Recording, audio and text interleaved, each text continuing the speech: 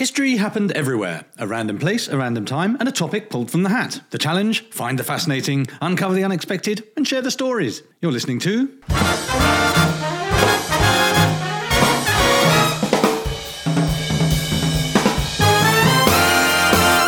History happened everywhere.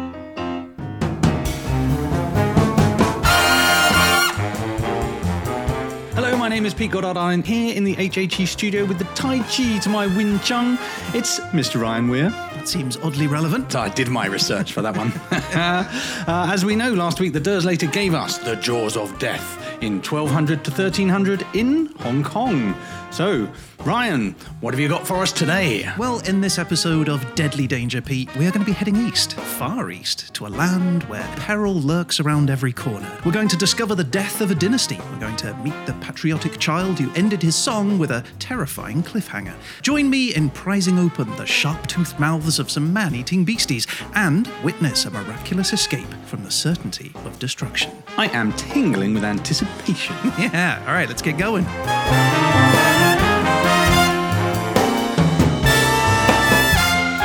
Skyscrapers and temples, islands and waterfronts, towering buildings and shimmering lights, bustling streets and mountainous trails. This is the land of Dragon's Back and Big Buddha, where rich cultural legacies meet dazzling modernization. Welcome to the shopper's paradise. Welcome to the fragrant harbour. Welcome to Hong Kong.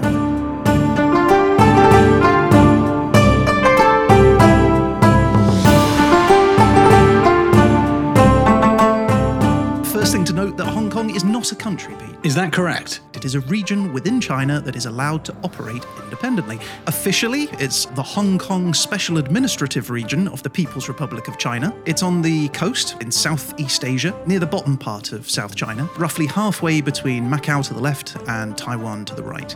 And if you don't know where any of that is, find Australia, head north through Indonesia and Malaysia, and kind of boom, it's right there. Hong Kong is at the mouth of the Pearl River estuary, surrounded by the South China Sea. It consists of Hong Kong Island, Kowloon, the New Territories, and a couple hundred smaller islands, 263 in fact. Hong Kong is approximately 1,104 square kilometres, that's 426 square miles, which is 0.2% the size of France. Wow, that's a lot of Hong Kongs to make a France. Yeah, it's 498 times smaller. Wow.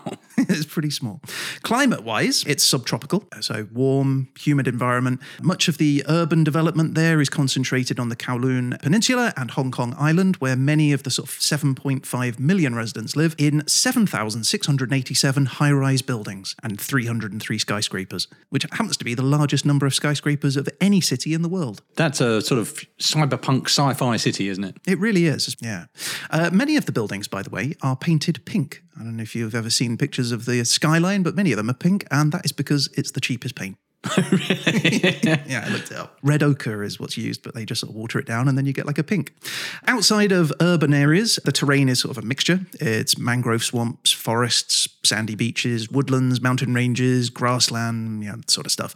In fact, 3/4 of Hong Kong is countryside, with a total of 24 country parks, which when you think such a small size, that's a lot of country parks. So that's your population rammed into an even tinier area. Tiny place. Hong Kong is also one of the 3 global financial centres, one of the most developed cities in the world. It's the world's 10th largest exporter and the 9th largest importer, which given its size is quite incredible. Remarkable, really. Isn't it? Yeah. The Hong Kong dollar is the 8th most traded currency in the world, home to the 3rd highest number of billionaires of any city in the world. That's the largest concentration of ultra-high net worth individuals of any city in the world. So we're here in Croydon, we should be in Hong Kong. That's what I'm hearing, yeah. There are more Rolls Royces per person in Hong Kong than any other city in the world. Wow, and not going very far either, I would imagine. Mostly in traffic. Okay, famous Hong Kongers. Maggie Cheung. Do I know Maggie Cheung? She is considered the most talented Chinese actress of her generation. Oh, wow. Yeah, acted in 70 films during her career, including Police Story, Comrades, yes. Almost a Love Story, and Hero. Police Story is excellent, as is Hero, actually. There you are. The first Asian actress to win a prize at the Cannes Film Festival. Ooh. Broke into acting after coming second in 1983's Miss Hong Kong pageant. She thought, beauty isn't for me, I'm going into acting. That's it. Bruce Lee, you probably heard of him. I'm very familiar with Bruce Lee. 70s martial arts film star. Absolutely. Yeah, born in California, but raised in Hong Kong. Most notable for? Enter the Dragon. Correct. Any others? Way of the Dragon. Fist of Fury. Yeah. Game of Death. Game of Death. There you go. It's the Bruce Lee bingo card I've got. He is credited as single-handedly changing the international perception of Asian males. Wow, that's quite a task. Hong Kong facts! Inevitably. Inevitably, Hong Kong facts. The toilets, they make use of seawater to flush. Oh, that's a good idea. Yeah, sort of saves the water supply. It's by the sea, it makes sense, right? I mean, you sort of see a fish every now and then. Octopus. Squid passing through. Bye!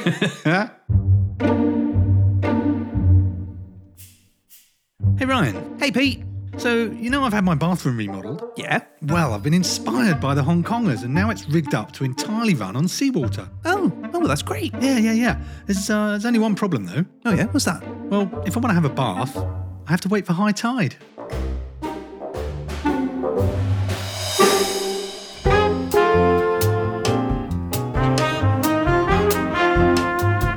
Hong Kong Island. It's famous for having super steep hills. There you're going to find the world's longest covered outdoor escalator. At 2,600 feet long, that's 800 meters, it transports more than 55,000 people every day. It has a vertical climb of 443 feet, it's 135 meters, and basically it changes direction during the day. So in the morning rush hour, the escalator runs downwards, and then after the morning, it runs back up. So you That get seems back up. harsh. So Surely up is the harder direction in any time of day. Yeah, I guess fewer people are going up.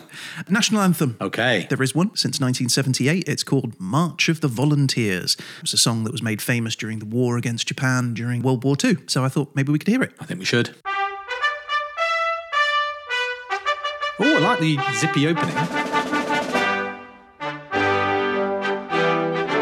Oh, yeah, I like this.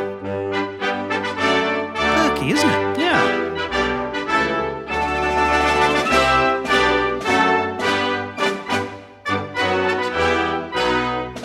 It's a short one, this one. Only 40 seconds. I can respect an anthem that knows when to call it. I like it. It's jolly, zippy isn't and it? peppy.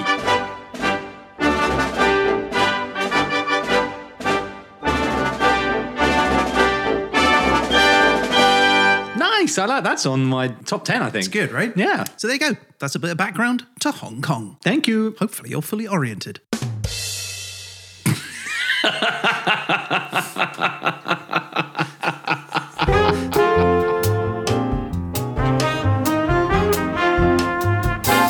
Right, Pete, do you want to know some history? I would love to know some history. That's why I come here on a regular basis. Okay, inhabited since the Old Stone Age. 35 to 40,000 years ago, they found some stone tools in Hong Kong. 4000 BC, kind of more widely occupied, semi-coastal people called the Che. They are cultivating rice, they are making pottery, small bronze implements, that sort of stuff. 3000 years ago, the Yuet people arrive, and they assimilate the Che people. So also there at this time are the Tanka people, also known as boat people. Later sea gypsies by the British. So they're boat people called tanker people. Yeah. Is that because their boats were massive? Well, tanker seems to be the word for boat. Ah. Yeah.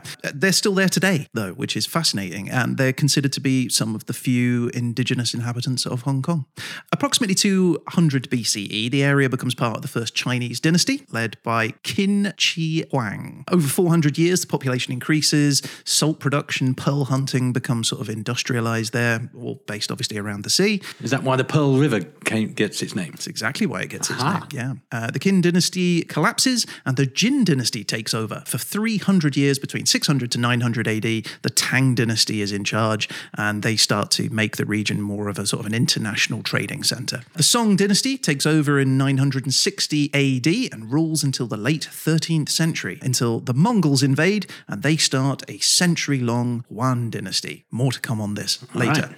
During the Yuan period, population numbers in the territory sort of explode. South Chinese refugees flee from the Mongols in the north and they start heading down south. Over the next few hundred years, under the Ming and the Qing dynasties, the Punti, the Hakka and the Hokkien people start to settle there as well.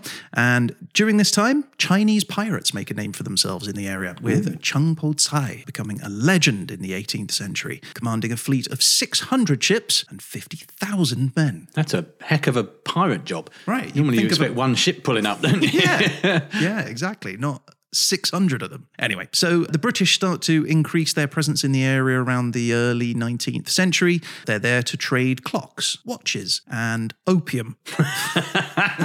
One of those is not like the others. For tea, silk, and porcelain. China decides they're going to ban opium, though, right? And they impound British stocks of the drug, and that kicks off what is known as the Opium War. Choose drugs, choose a hit, choose some opium, choose even more opium, choose a flipping big drug habit, choose opium pipes and smoke, chase the dragon to economic disaster, choose poor health, poverty, choose no interest in living and steal from your friends, choose drugs, choose opium. This message was brought to you by the British Empire.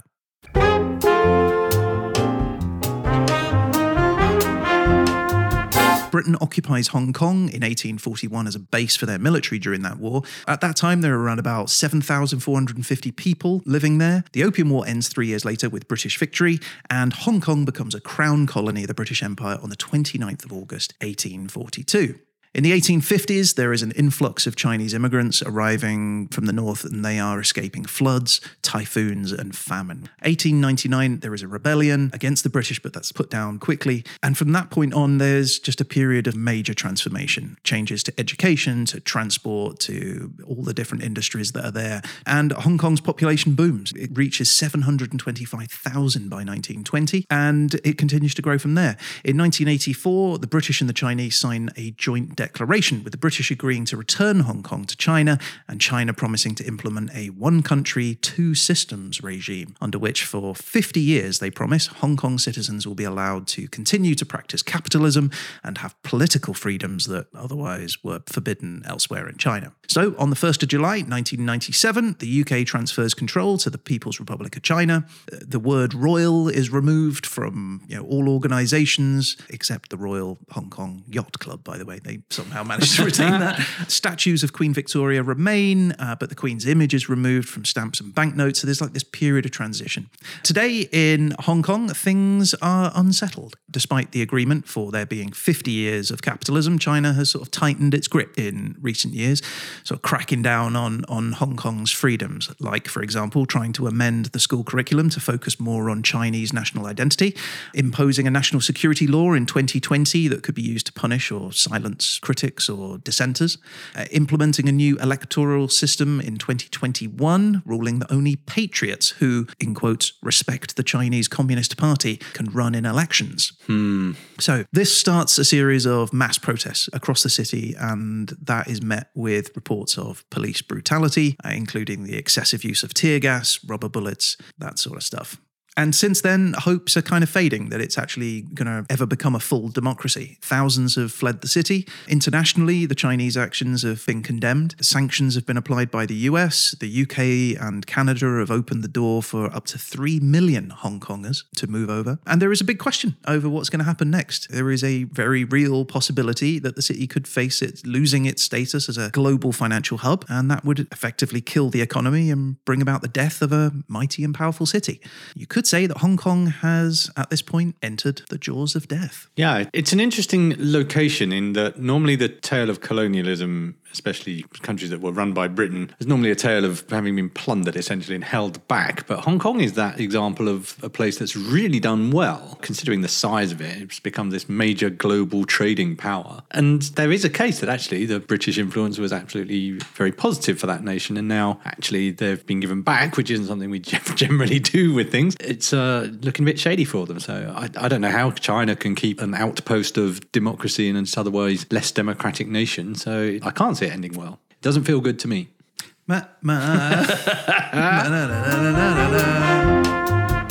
So before we get into the sort of the meat of this episode, The meat in the jaws of death. I like what you've done there. Exactly. I'll just give you some background to the jaws of death, shall I? Yes, dude, please. Okay, so in 1602, a chap called William Shakespeare, I know you might him. have heard of him. Yeah, Oh, he yeah. wrote a play called Twelfth Night. In the play, there is a pair of twins who are shipwrecked. One of the twins, a young woman named Viola, she washes up on a beach. Thinking her brother has drowned, she naturally dresses up like a boy and calls herself Cesario. Yeah, that's what I'd do too. Unbeknownst to her, though, her brother has also survived and has been pulled from the water by a man named Antonio. Now, later in the play, Antonio meets Cesario, Viola, and thinking she is her brother, because they look the same, they're twins, and she's dressed like a man, he says, "This youth that you see here, I snatched one half out of the jaws of death."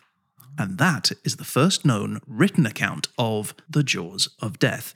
Now, Shakespeare wasn't literally saying that Antonio snatched a man from the jaws of some sort of dangerous beast, rather that he's sort of creating the imagery of that, alluding to the danger of death with which this drowning man was facing. And it's Shakespeare's way of sort of describing this near-death experience that sort of stayed with us. So the definition of jaws of death means being close to or escaping from almost certain death, or to rescue one from certain death. So that's what we're going to be looking at. Those things that come close to or escape from or do not escape from death. Sounds good to me.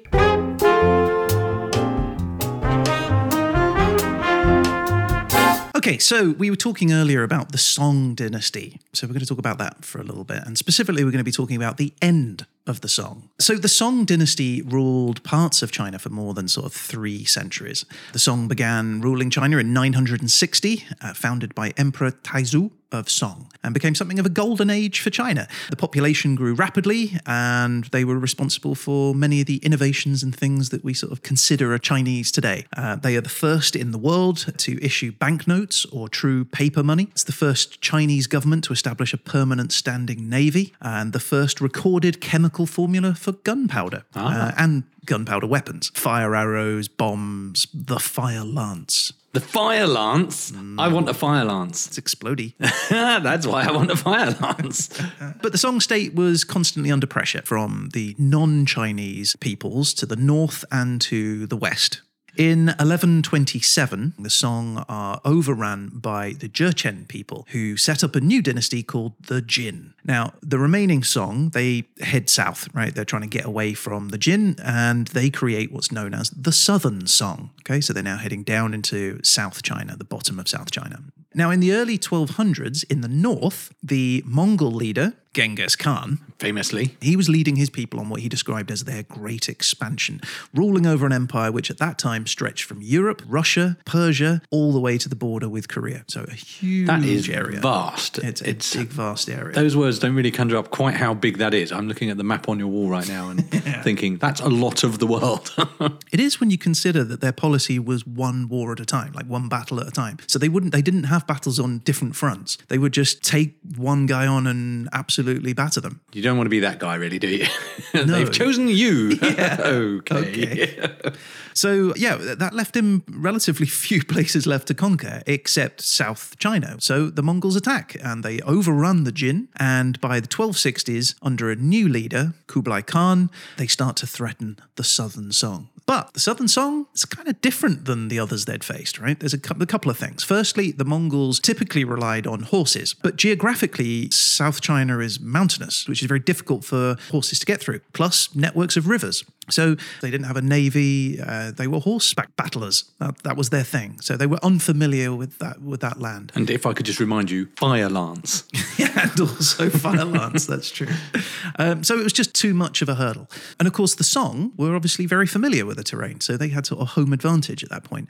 And they also had an extensive relationship across Southeast Asia with wealthy, resourceful countries keen on them being able to continue to trade. Right. And also a little bit afraid of Mongols, I would imagine. Yeah. So, like, at this point, Kublai Khan decides that he's just going to try and negotiate a peace between them. So he sends an emissary to negotiate with the Song, and the head of the Song government welcomes the man and then arrests him. Kublai is furious by this, and despite the odds not being in his favour, he thinks, whatever, I'm a Khan. Yeah, was that wise, annoying the Khan? No, it's a terrible idea, because in 1267, he leads an assault on the Song, and by 1273, so just, 6 years later, he's captured a couple of key locations, a couple of like fortified locations at the top of the Song's area, and also captured a number of the Song's navy fleet. So now he has access to the Yangtze River, and he has the boats in which to be able to go up and down it. That is key now to him being able to penetrate deep into Song territory. And gradually more and more Song land starts to fall to the Mongol horde. And indeed, by 4th of February 1276, the Song capital, Linan, was conquered by the Mongols. Emperor Gong surrenders, and with the help of some of his loyal members of his royal court, he manages to get his two brothers, the 7-year-old prince Zhao Qi and 6-year-old Zhao Bing, to escape down south. Now, confident that the Mongol conquest had not yet been won, those two boys, Zhao Qi and Zhao Bing, they are now considered to be the hope of ensuring the future of the Song Empire. And he was 7 years old, did you say? 7 and 6. Yeah, I just didn't want to do my chores when I was that age rather than being the hope of an entire nation. Just wanted a skateboard. So yeah, on the 14th of June, 1276, so just a few months after the Mongols had taken the capital, 7-year-old Zhao Qi is enthroned as the new emperor, Emperor Duanzong. Crumbs. That's a lot of pressure on your shoulders, isn't it? Anyway, so the Mongols, bent on eliminating the remnants of the Song, pursue them into the southern China until eventually there really isn't much south left to go. Eventually, the Song arrive and take refuge in Guangzhou, which is about 120 kilometers, 75 miles northwest of where modern-day Hong Kong is. And in 1278, the now 8-year-old Emperor Duanzong dies of illness. Ooh. So the Song are not having a good time. Morale drops, soldiers start to desert, and the army dwindles smaller and smaller. So, with the Mongols getting closer, the Song leaders take Zhao Bing, who's now 7 at this point, and they flee again. And the only place to go now is into the sea. So they leave the mainland by boat, and they go to present-day Lantau Island in Hong Kong. Aha. There, on that island, 7-year-old Zhao Bing is made the new emperor. The emperor of not a great deal at this point, it would seem. Very small, of Lantau Island at that point. So they return to the mainland with their new emperor, and that's where they make their last stand. In 1279, the Mongols send their general, Zhang Hongfan, to attack Zhao Bing and the remaining Song in what becomes known as the Naval Battle of Yamen. Now, the Song forces put up a fierce resistance to that, but they are eventually wiped out. And on the 19th of March, 1279, the Mongols advance towards Zhao Bing and kill everyone in their way. So they are squeezing in. Those jaws are getting tighter. The Song Prime Minister sees that there is no hope of escape, and so he picks up the child emperor and he takes him to the top of a cliff, and together they leap off into the sea to their deaths. Oh, no. I thought you were going to say they jump on a boat and off they go. I'm afraid not, no. And not only them, officials and concubines then follow with an estimated loss of 1,300. Oh, my. Yeah. And this event marks the end of the Song dynasty. So he was the last of the Song.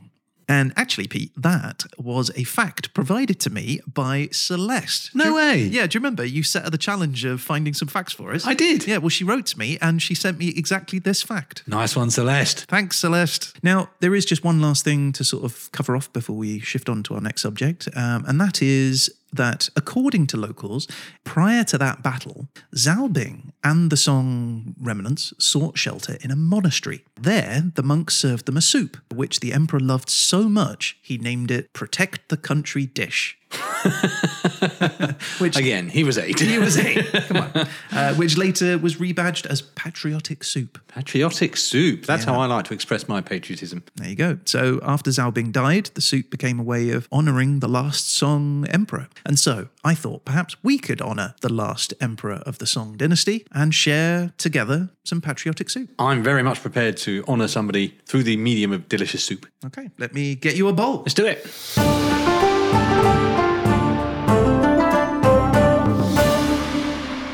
Okay, so in front of you is a bowl of delicious Protect the Country dish. It is very green. It looks healthy. Well, the main ingredients are leaf vegetables, but you just got to think, right? You're in a monastery the night before the big battle, and this is what's served up to you by a couple of monks. Some people now add tofu or like a dry cure ham, a little bit of garlic, all very simple ingredients. My A bit of chef's soy sauce. instincts are detecting mushroom. There are mushrooms in here, yes. All right.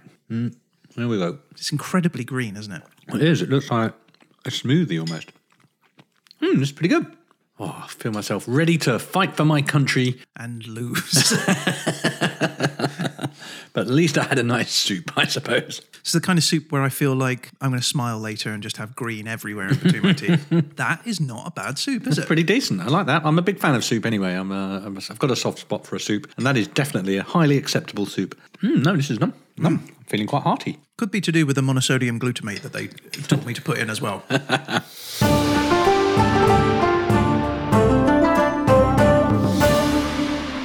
Okay, so with a stomach full of hearty soup, let's talk about soup. And specifically, shark fin soup.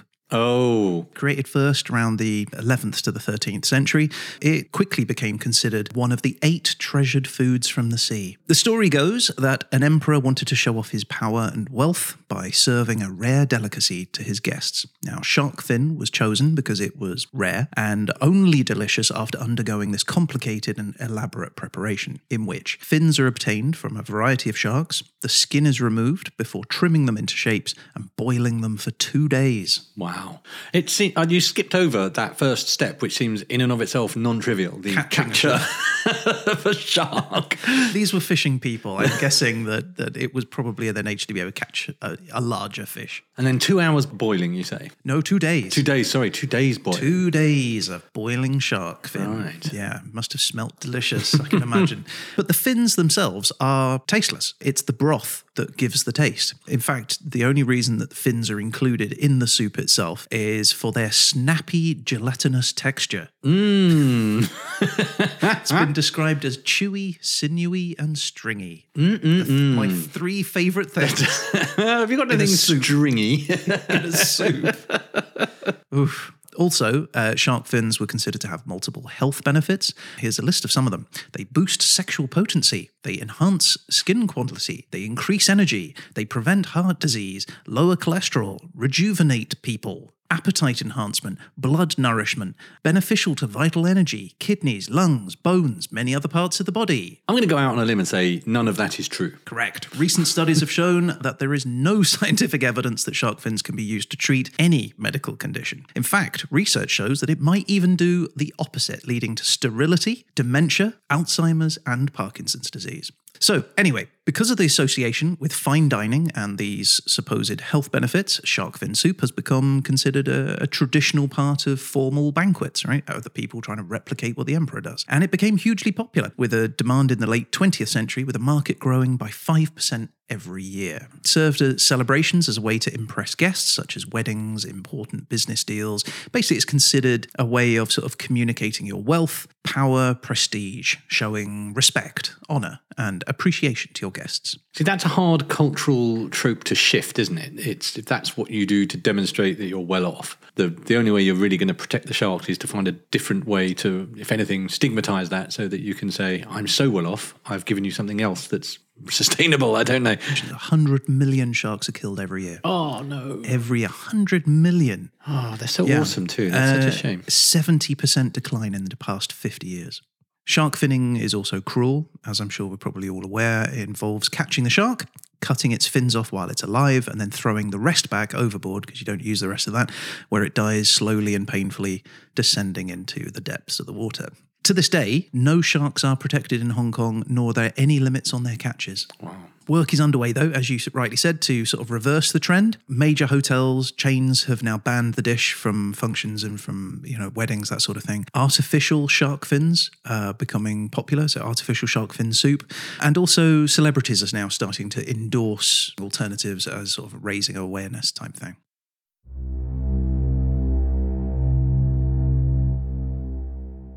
The thing about a shark is he's got lifeless eyes. Black eyes like a doll's eyes. When he comes at you and he bites your nose, and those black eyes roll into white, you'll know.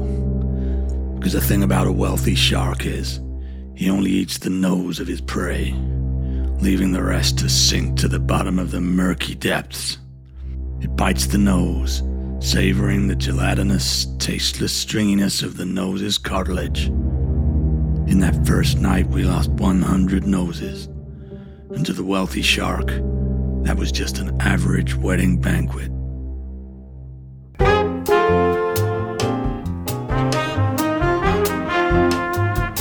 What did people in Hong Kong during the 13th century think of sharks? I think they thought they were fun colleagues of the sea. Well, we don't really know. But we do know that 17 sharks have been recorded in published text. The first real verifiable recording was only as recently as 1846. But we know that sharks were common. In the mid-20th century, year-round shark fishing was common in Hong Kong, peaking in the late 1960s with 2,400 tons being caught annually. So the seas were full of sharks at some point. Is there a particular type of shark we have to be finning, or is it any old shark, any old fin? Any old shark, any old fin. A variety of them. But it does mean that there would have been like an active shark population during the 13th century.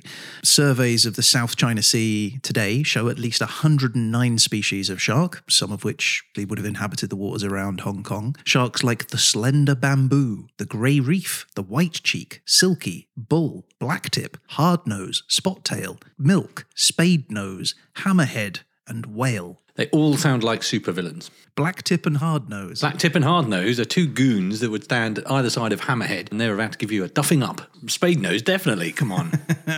But the most dangerous, and the ones that are most likely to have had aggressive encounters with humans, are the bull and the tiger sharks, the last attacks in Hong Kong being in 1995 and 2008. Point being, the fishing villages in these coastal regions would have been aware of these sharks. Indeed, the word hui jiao, often translated as tiger crocodile, is believed by some to refer to sharks. An 11th century text describes the hui jiao as looking like a snake with a tiger head several fathoms long. That's terrifying. Yeah, which does sound a bit like a shark, doesn't it? Only the text continues. When it sees a human being, it traps him with its stinking saliva, then pulls him into the water and sucks his blood from his armpits. Oh, the armpits. Oddly specific. That is peculiarly specific, isn't it? Yeah. So even with the most squintiest of eyes, you would think that maybe that's too far for a shark. But, still, a snake with a tiger head several fathoms long does a little bit look like him. Wolfram Eberhard, professor of sociology at the University of California, agreed that it probably wasn't a shark, but stated in 1964 that it did, however, provide the best definition of something called a jiao. So what is a jiao? What's a jiao? I was going to ask that. Well, it was right to ask it. And you know what? We're going to find out after this.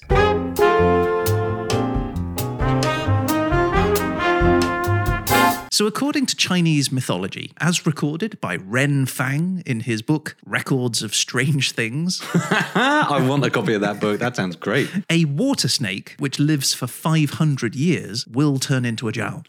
After 1,000 years, a jiao will turn into a long, a dragon. Okay. And after another 500 years, the long will turn into a chai long, which is a horned dragon. And after another 1,000 years, the chai long will turn into its final form, the Yinglong, a winged dragon. Ooh, this is some epic Pokemon evolution, isn't it? That's exactly what I was thinking. Yeah. So the water snake and various dragons we know. But what's that proto-dragon that water snake first turns into? The jiao. Well, the exact nature of a jiao is uncertain. It's described differently depending on who is describing it. But in general, they are described as creatures with a body like a fish and a tail like a snake. They live in or around water, especially the river. They are called the god of the water animals. A 2nd century dictionary says that if a pond reaches 3,600 fish, a jiao will come and be their leader. I love the confidence with which they make these statements. So oddly specific. 3,600 exactly on the nose. Although, 400 years later in the 6th century, a farming almanac claims that it's just 360. They'd completely overblown it in the past by thousands. The jiao is exclusively female. It buries its eggs in mounds on the riverbank, and some say that a hatching jiao will cause a flood. So watch out for hatching jiaos. And also, they make a noise like a mandarin duck. Now, we know that at the end of the summer, people would hunt the jiao, and that its flesh was purple, its bones blue, and its taste very savoury and pleasant. We know that the jiao hates china berries and colourful string.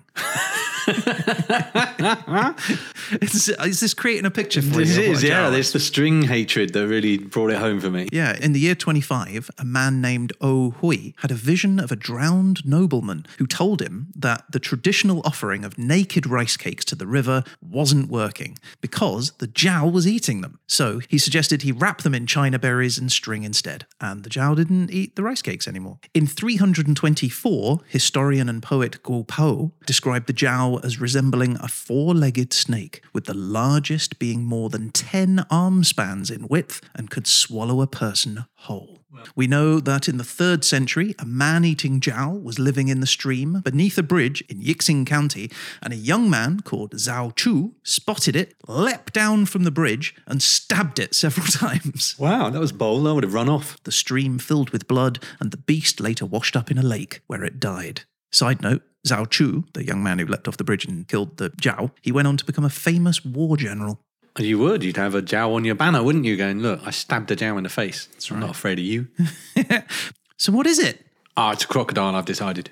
Yeah, river dragon, crocodile. But we think maybe it's crocodile combined with fossils of iguanodon. Right, the teeth of which we know were being sold in medicine shops at the time. So, during our time period, we have a pretty reliable eyewitness account of crocodiles existing in South China. And that person you will have heard of. He was the explorer Marco Polo. Generally recognised as the first European to have made a written record of China, Polo travelled east along the Silk Road and visited China at the very end of the Song dynasty. So Polo, a gifted linguist, he became a favourite of Kublai Khan, now in charge of South China. And he served in Kublai Khan's court for 17 years. Wow. Yeah. In his book, The Description of the World, or The Travels of Marco Polo, Polo describes a visit to Hangzhou, south of the Yangtze River, where he is amazed by a city with a population in excess, he says, of 2 million people. Wow, that's big. Yeah, he says the number of boats on the Yangtze stunned him, declaring that the total volume and value of the traffic on the river exceeds all the rivers of the Christians put together, plus their seas. Busy There's a load of people here, guys. Yeah, but Polo also made reference to some large reptiles. He says, great serpents of such a vast size as to strike fear into those who see them, and so hideous that the very account of them must excite the wonder of those who hear it. You may be assured that some of them are 10 paces in length, some are more and some less. They have 2 forelegs near the head, but for foot, nothing but a claw. The head is very big, and the eyes are bigger than a great loaf of bread. The mouth is large enough to swallow a whole man, and is garnished with great pointed teeth. By day, they live underground because of the great heat. At night, they go out to feed, and devour every animal they can catch. And when these serpents are very hungry, sometimes it will seek out the lairs of lions or bears or other large wild beasts and devour their cubs without the sire and dam being able to prevent it. Indeed, if they catch the big ones themselves, they devour them too. They can make no resistance. And in short, they are so fierce-looking and so hideously ugly that every man and beast must stand in fear and trembling of them. I would too. So now in southern China, during the 13th century, the native crocodiles was either the estuarine or the saltwater crocodile. They are the largest living known reptile, growing up to 6 meters, 20 feet in length, weighing up to 1,500 kilograms, 3,000 pounds. And they eat almost anything, as Polo says, ambushing prey and then drowning or swallowing it whole. They have the strongest bite of any living animal, capable of up to 34,000 newtons or 8,000 pounds force. That's the weight of a fully grown adult hippo biting down. Wow. Those are the jaws of death, very much. Very much, yeah. Records of the saltwater crocodile during the Song dynasty show that large crocodiles preyed on both humans and livestock within the region. But with the increase in the human population, the saltwater croc population starts to decline. And the last record of a live saltwater croc in South China was during the 19th century, and only a skeleton has been found in Hong Kong, and that was in 1922. Wow. I mean, we've come across crocodiles before, haven't we? They seem to have spread quite widely across the world. Absolutely, especially saltwater ones, which can swim through the sea. They're the scary ones, aren't they? They are huge, yeah. But Marco Polo also refers to animals which spend the day in underground burrows, which the saltwater crocs don't do, which suggests he may have seen or heard stories about the Chinese alligator. So one of the smallest species of crocodilian, the Chinese alligator, can grow to about 1.5 to 2 meters in length. It's less than half the size of a sort of an American alligator. It's possible that they could grow up to about 3 meters, but there's no actual records that exist for that. The Chinese alligator are carnivores. The study in 1985 showed that 63% of its primary diet was snails. Oh, really? Yeah, which I was really surprised by. 16% was rabbits, 8.3% mollusks, 4.1% shrimp, and the remaining 6.8% being frogs, fish, and insects. I feel less threatened now. Yeah. I might wrestle one. Apparently their teeth are sort of more designed for crushing shells. Oh, right. Yeah. But over the centuries, humans living in South China had converted the wildlands into sort of rice farms, which caused the alligators to sort of interact more with humans, and were said to be, in quotes, a great plague to the farmers. The farmers would kill and eat the alligators, considering their flesh dragon meat. It's xiao, which could cure colds and other ailments. Marco Polo spoke of this. He says, those who take them proceed to extract the gall from the inside, and he sells that at a great price, for you must know it furnishes the material for most precious medicine. Thus, if a person is bitten by a mad dog, they give them but a small pennyweight of this medicine to drink, and he is cured in a moment. Again, if a woman is hard in labour, they give her just such another dose, and she is delivered at once. Yet again, if one has any disease like the itch, or it may be worse, and applies a small quantity of this gall, he shall easily be cured. So you see why it sells at such a high price. They also sell the flesh of this serpent, for it is excellent eating, and the people are very fond of it. Yum, yum. Well, next time I get the itch, I know what to do. In 1653, a priest called Martini, he arrives in China. Was he any time, any place, anywhere? Yeah, that's right. This was the song. It's a shame because you could have been a gin martini if you'd have been a bit earlier. And he's a missionary, and he describes the city, which is Guangxi, where the king kept 10 crocodiles in a small lake, and he said that criminals were thrown to those crocodiles and said to be innocent only if not eaten. How encouraging. Yeah, indeed. By the 1970s, the population was in massive decline. There was approximately 1,000 of the Chinese alligators remaining, and by 1998, it was in the jaws of death, with just 11 of them remaining. That is wild. Tiny population. Tiny population. But conservation efforts in the 2000s meant that the crocodile has been snatched from the jaws of death, Pete. You'll be pleased to hear. Hurrah. With 180 being counted in a nature reserve in 2005 Oh, that's and good. 300 in 2017, indicating a reversal of the decline. Go crocodilians. Now, as part of my research for this episode, I spoke with Professor Chris Coggins from the Faculty in Geography and Asian Studies at Bard College at Simon's Rock. Professor Coggins has spent much of his academic life studying in China, and while the Chinese alligator isn't exactly his speciality, he did tell me that he has spent some time up close and personal with the Chinese alligator in a rather unusual way. I'll let him explain. I can send you a video that I made of myself calling Chinese alligators using the call that I learned in Florida when I was a little boy. And I could not wait to see if the Chinese alligators spoke the same dialect after being disconnected from their brethren for probably over 10 millions of years because of plate tectonics. And it was a nature reserve, the Yangtze Alligator Nature Reserve. It was 2017. And there was a pond in the woods with about 30 alligators. So I went over there and I started going, and literally in seconds, there were gators converging on my spot. I was up on a deck overlooking the pond. What I was saying to them is, I am a newborn gator. I'm coming out of my big incubator compost pile nest. And if a male hears that, he's saying, sounds like a good snack.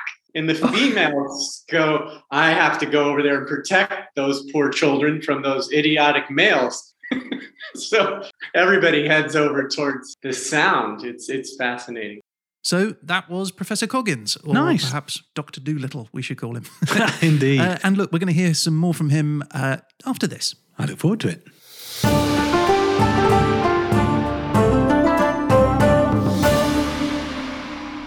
Okay, so we've talked about the jowl, but like the jowl, the tiger is a potent symbol in Chinese culture. It also has jaws of death. Yes, that is another snappy creature. It is indeed. The white tiger is one of the 4 sacred animals of the Chinese constellation. Those born in the year of the tiger are thought to be brave, strong, and sympathetic. And 2022, this year, is the year of the tiger. Ah, hurrah. I'm a boar. I know that. Shut up. And perhaps because of the association with that strength and potency of a tiger, that for centuries traditional Chinese medicine has focused on consuming parts of the tiger. Things like tiger bone wine for rheumatism, weakness, or paralysis, tiger penis soup to increase sexual virility, tiger whiskers for toothaches, and tiger eyeballs for epilepsy. Oh, my lord. Yeah. It's worth noting, though, that the pain-relieving ointment, Tiger Balm? Yes. You'll have heard of that, I'm sure. Sold commercially, does not, and has never had, ever, any animal products in it, especially tiger. So it's just purely a herbal remedy made with menthol, mint, camphor, cajeput, cassia, and clove. I like a bit of tiger balm, I must admit. Yeah, no tigers. That's good to know. I'd be disturbed if it turned out dabbing a bit of tiger behind my ears. Yeah. Did you know there's a Tiger Balm theme park in Singapore? I did not know that. Yeah, fun fact. Anyway, point is, tigers are a big part of the culture and history of China. And in southern China, we're talking about the native species, which is Felis tigris. So in your mind, Pete, when I say picture a tiger, Yes. you're most likely thinking of Panthera tigris. Probably. Yeah, I'm a Panthera man, largely. That's the Bengal tiger. Yeah, that's sort of the classic image of a tiger is the Bengal tiger, and that's found in India, Nepal, Bhutan, Bangladesh. Similar in looks, though, the South China tiger and the Bengal tiger, but there are a few subtle differences. So the South China tiger has shorter teeth, a smaller bit of the skull, which is surrounding the brain. Its eyes are closer together, and a coat, which is lighter and more yellowish. It has whiter paws, face, and stomach, and it has more narrower and sharp-edged stripes. I'll keep an eye out for those things when it's bearing down on me out of the grasslands. Be like, I'm about to be murdered by a South China tiger. Yeah. It's the smallest big cat in mainland Asia, with the exception of the Sumatran tiger of Indonesia. It measures up to 265 centimetres, 104 inches in length, weighs up to 175 kilograms, 386 pounds, and remains have been found all over South China, down to Guangdong, Hong Kong. They have a feast or famine feeding style, which means that they have big meals infrequently, so that when they do eat, they consume up to 40 kilograms, 88 pounds of meat at one time. That's the same as like a large dog, a punch bag, or 16 house bricks. So really, you're hoping to run along one of these guys just after they've had that meal, because absolutely. they're not running after you at that point. Then you can pat it on its head and give it a hug. Don't do that. In most cases, tigers approach prey from the side or behind from as close as distance as possible. They don't like running great distances to try and catch you. They'll just spring up on you. And they grasp the prey's throat and kill it that way. They then drag the carcass into cover, sometimes over several hundred meters away, and then they eat it. And they eat cattle, boar, deer, occasionally porcupines, and hares, rabbits. And as human populations have grown, they have increasingly taken to eating farmers' livestock, even the farmers themselves. So, in fact, between the year 48 and 1953, more than 10,000 people have been killed or injured by tigers in South China. That's 1.5 people a month every year for just over 1,000 years. I'll wait my turn. It's like a lottery. Yeah. Everyone gets a go at some point. That's a lot of people. I mean, I love a tiger. They're beautiful creatures. But if you lived in proximity of one, you'd be within your rights to be a bit wary. Anyway, that's a conservative figure, right? 10,000 people. 395 of those records don't specify the number of casualties, just that an attack has occurred. So it could have killed a number of people. Our friend Marco Polo, in his time in South China, talks of seeing lions, which we can assume meaning tigers, because he says this: "The emperor hath several great lions, beasts whose skins are coloured in the most beautiful way, being striped all along the sides with black, red, and white. These are trained to catch boars and wild cattle, bears, wild asses, stags, and other great or fierce beasts. And 'tis a rare sight, I can tell you, to see those lions giving chase to such beasts as I have mentioned." I talked to Professor Coggins about this, and this is what he had to say. I've used the translation of Marco Polo's Million Lies. You know, he was called Il Milionare because he was believed to have just told just millions of lies. Whether he was lying or not, he was chronicling some very detailed information that was firsthand information from someone who had been, or maybe several people who'd been in China. And they really seemed true to life. These were very compelling descriptions of a particular region in Fujian. And I was really actually quite impressed. He also describes how tigers were trained to bow to the emperor. I can completely believe that too, because of this sort of notion of tribute, and also the notion that tigers were highly intelligent and they had agency and they decided what was right and wrong. They had a sort of a moral sensibility, and they would kill people sometimes who had deforested areas recklessly. They were sort of moral authorities and moral guardians of the forest. There's some really wonderful tiger lore out there. So there were tigers in South China. So I asked Professor Coggins if there were likely tigers in Hong Kong during the 13th century. And this was his thoughts. Hong Kong Island and what is now Shenzhen in the Pearl River Delta, these areas would not have been heavily settled until much later, even after the 13th century. Now, I have to be careful when I say that because, we have to remember that even the Qin dynasty, when the Qin emperor between 221 and 207 BCE creates the first imperial dynasty in China, becomes an empire, they send troops down and they have garrison towns down in the Pearl River Delta. But all around them is, barbarians, the Yaman, these all kinds of non-Han, non-Chinese people, and lots of wild beasts like tigers and leopards and alligators and crocodiles. And so these were wild areas. And outside of those garrison towns, it would have been indigenous people. But in Hong Kong, I seriously wonder if the population density of these Han farmers who really start to transform the environment and get in trouble with tigers, I seriously wonder if the density was high enough to really do that. Now, I know that in the Guangzhou area, I know that I recorded tiger attacks in that area, but they really pick up after the year 1000 of the Common Era. So if we're talking 13th century, you do see more and more Han clearance of southern uplands and lowlands. And there are a lot of attacks in valleys, especially Lake Poyang in Jiangxi and Lake Dongting in Hunan. So I have to say, I don't think anybody really knows. And I think it would have stayed pretty wild, until the Hakkas really start opening up land, 16th century, that they might start really having trouble with tigers because they themselves are creating enough environmental disturbance and bringing in lots of water buffaloes and other livestock. So, yeah, it's unclear if tigers were in Hong Kong, but they were certainly in the area, and certainly they were causing problems in later years. For example, there are reports that a community not far from where Hong Kong is today, men who tended their herds or were just walking along trails would frequently disappear and be found later mangled and half-eaten. The residents were so petrified of tiger attacks that at night they would all bolt their gates and bring farm animals into the courtyards of their homes to keep them safe. It was said that crops were going untended, paralysis had begun to settle in, and people were afraid to stir from their houses. Oh, right. Yeah, I would too. I have every sympathy with them. Right? Spooky. Do you want to go to the shops? No. Now, talking about that fear factor, I asked Professor Coggins about the dynamic between man and tiger because I was kind of confused by the combination of fear and respect that the Chinese people showed.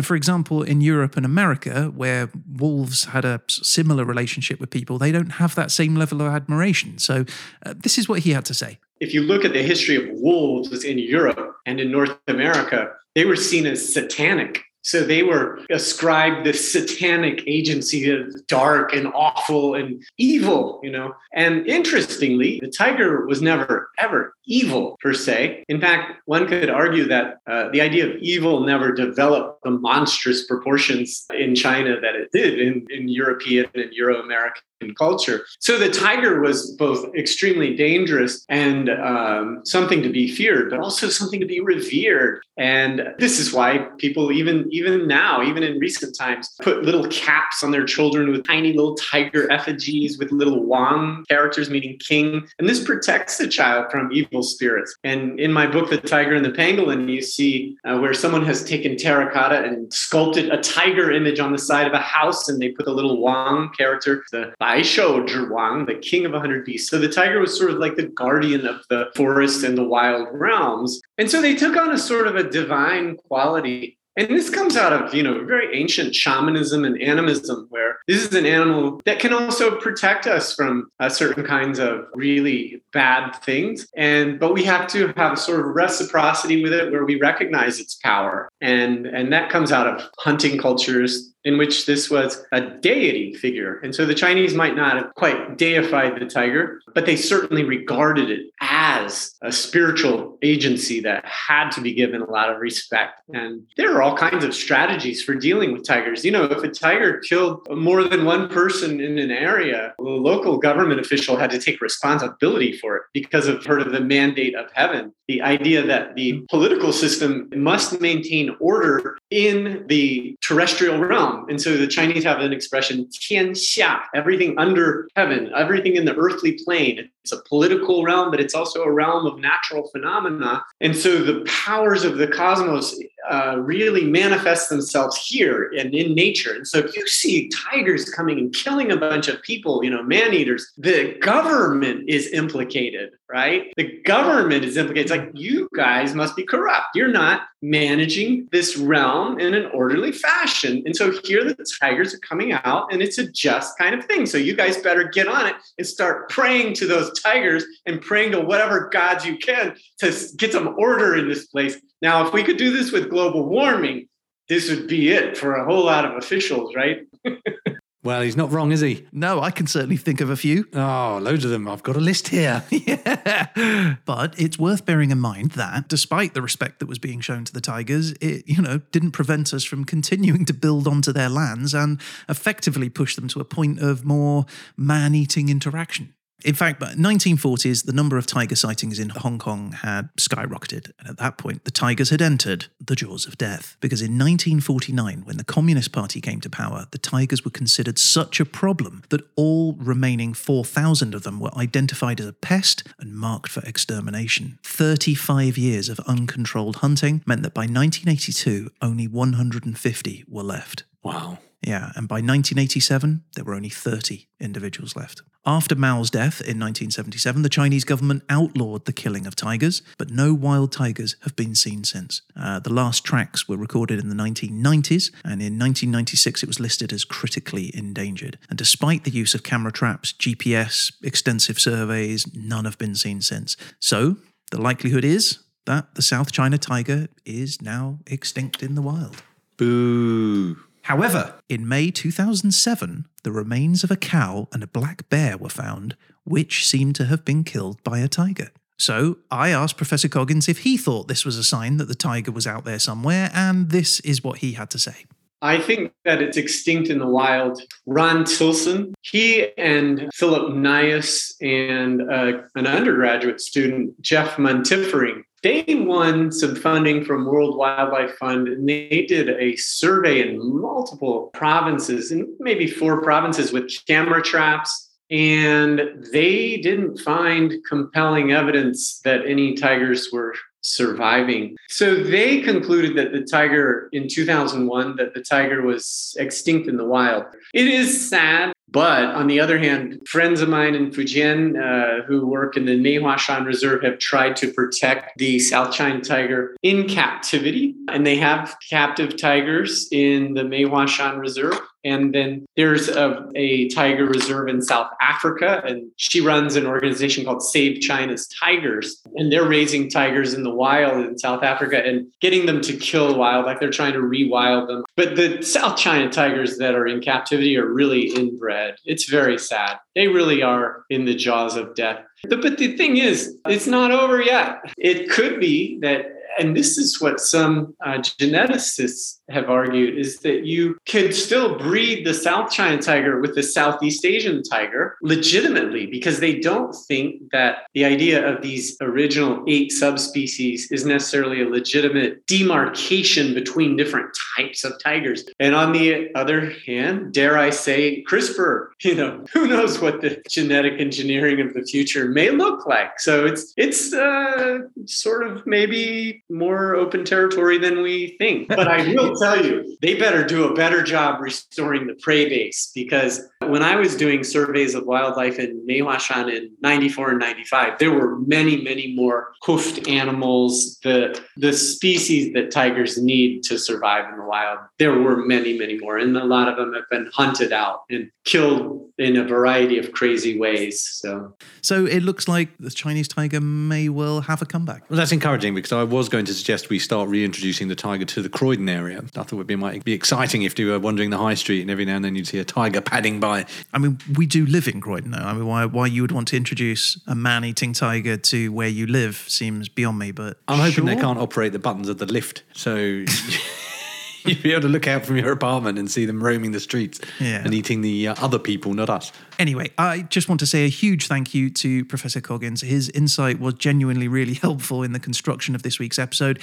And, if any listeners are interested in learning more about the South China tiger, you can do no better than to read his book, The Tiger and the Pangolin, Nature, Culture and Conservation in China, and also his chapter in King of 100 Beasts, a remarkable volume called Tigers of the World, which was edited by Ron Tilson and Philip Nias. And, if you're inspired to learn more about wider Chinese culture, here's Professor Coggins to talk about his new book. Please do mention my brand new book, Sacred Forests of Asia, Spiritual Ecology and the Politics of Nature Conservation. And it's the first broad comparative work on how the myriad differences and notable similarities between sacred forests in these, very diverse and different realms.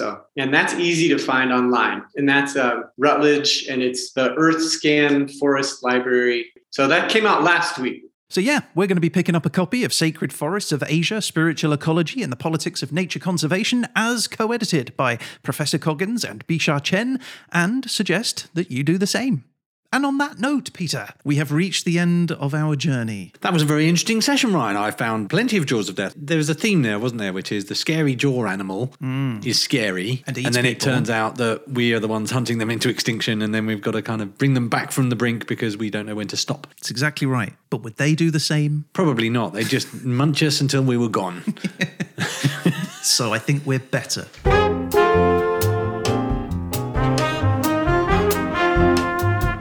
Well, enough of this, though. We should get to the preparation for the next episode. That was excellent, and there's more excellence to come. Yeah, it's your turn now. It is. I'm excited to see what you're going to get. Okay, well, you want to wheel out the Durzo later? Okay, here it comes.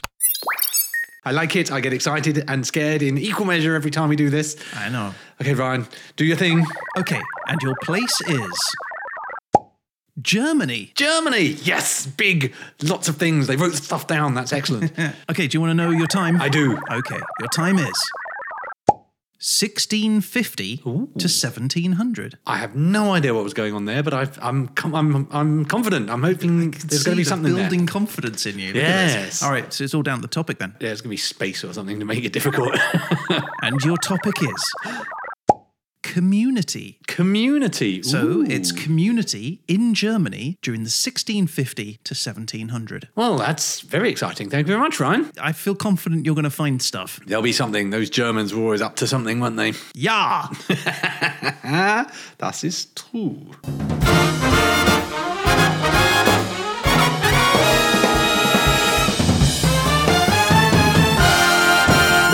That is our show for this week. Thank you very much for listening, everyone. If you'd like to get in touch about any of the things we've talked about on the show, or just to say hello, reach out through our website, hhepodcast.com, or you can email us, Pete and Ryan at hhepodcast.com. We would love to hear from you. We love it when you guys write to us, and you never know, you might end up featured on a future show. That's right, and one way to definitely feature on a future episode is to rate and review the show on Apple Podcasts. Your recommendations can really help us bring the show to new listeners. Also, if you're on the social media, TikTok, Instagram, Facebook or Twitter, you can find us at HHE Podcast and subscribe there and you'll get an alert when we post 1-minute animated bites. We'll be back again soon with The Verdict. But until then, a huge thanks to you, Ryan. And thank you to you, Peter. And that's it. I guess all that's left to say is... You've been listening to...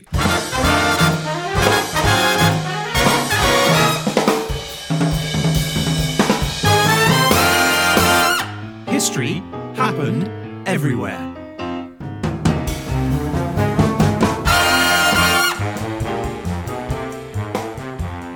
Hey, Ryan. Hey, Pete.